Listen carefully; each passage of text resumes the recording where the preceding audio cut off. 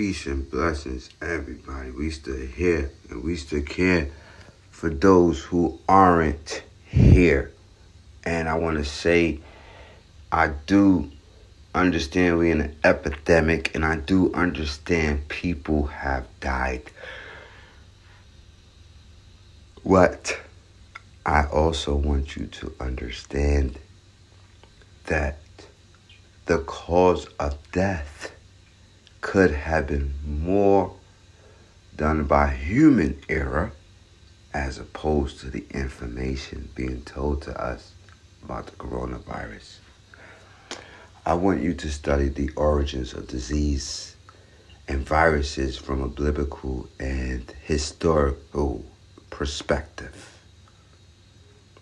Let's begin with Genesis 1:29. God said, "Behold, I have given you every herb-bearing seed which is upon the face of the earth, and every tree in which is the fruit of a tree yielding seed. To you it shall be for meat."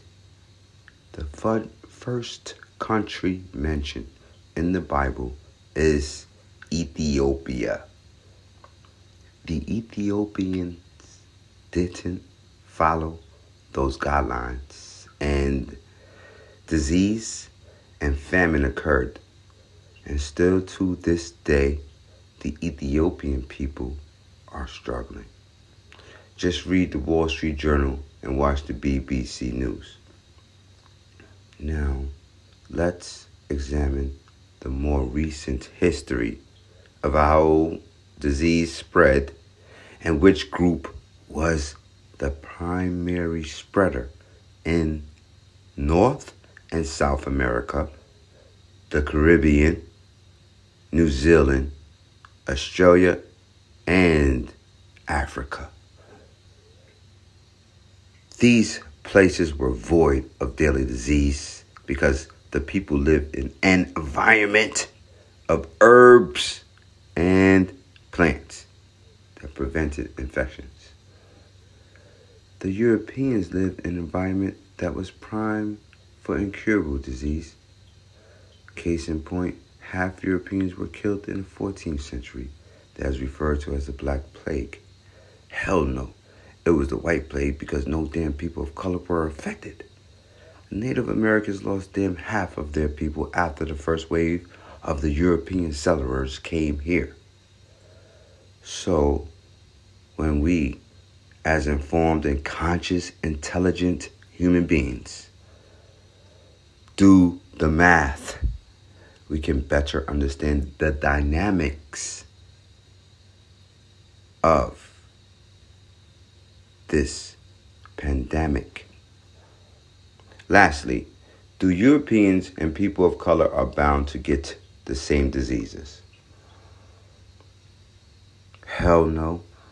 How many white folks you know with sickle cell? Or how many black folks you know with melanoma, a rare skin cancer that forms mostly in white colonies? Yes, they are the exceptions to the rule because of diet and environment. For example, a polar bear living in the Arctic will never be treated for a heat stroke or disease related to ticks because of those elements can't contribute because of the background.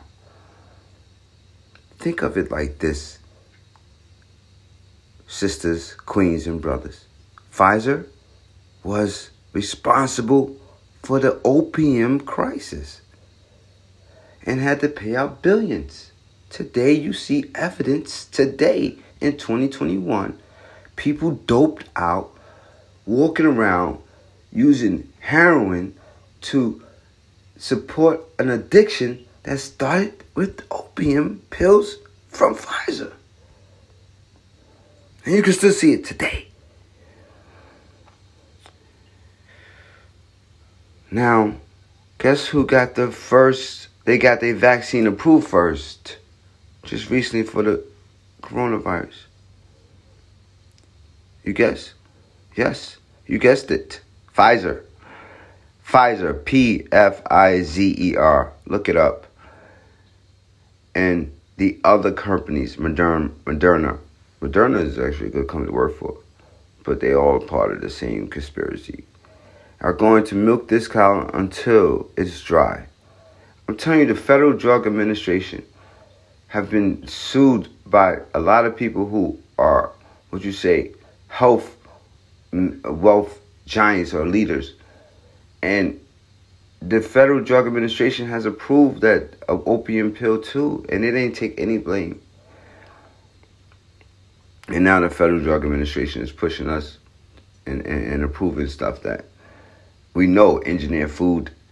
We know they're pushing these things out there, and we're constantly being pushed or being led like sheep to be slaughtered. Pfizer and other companies are going to milk this cow until it's dry. How? Simply, brother.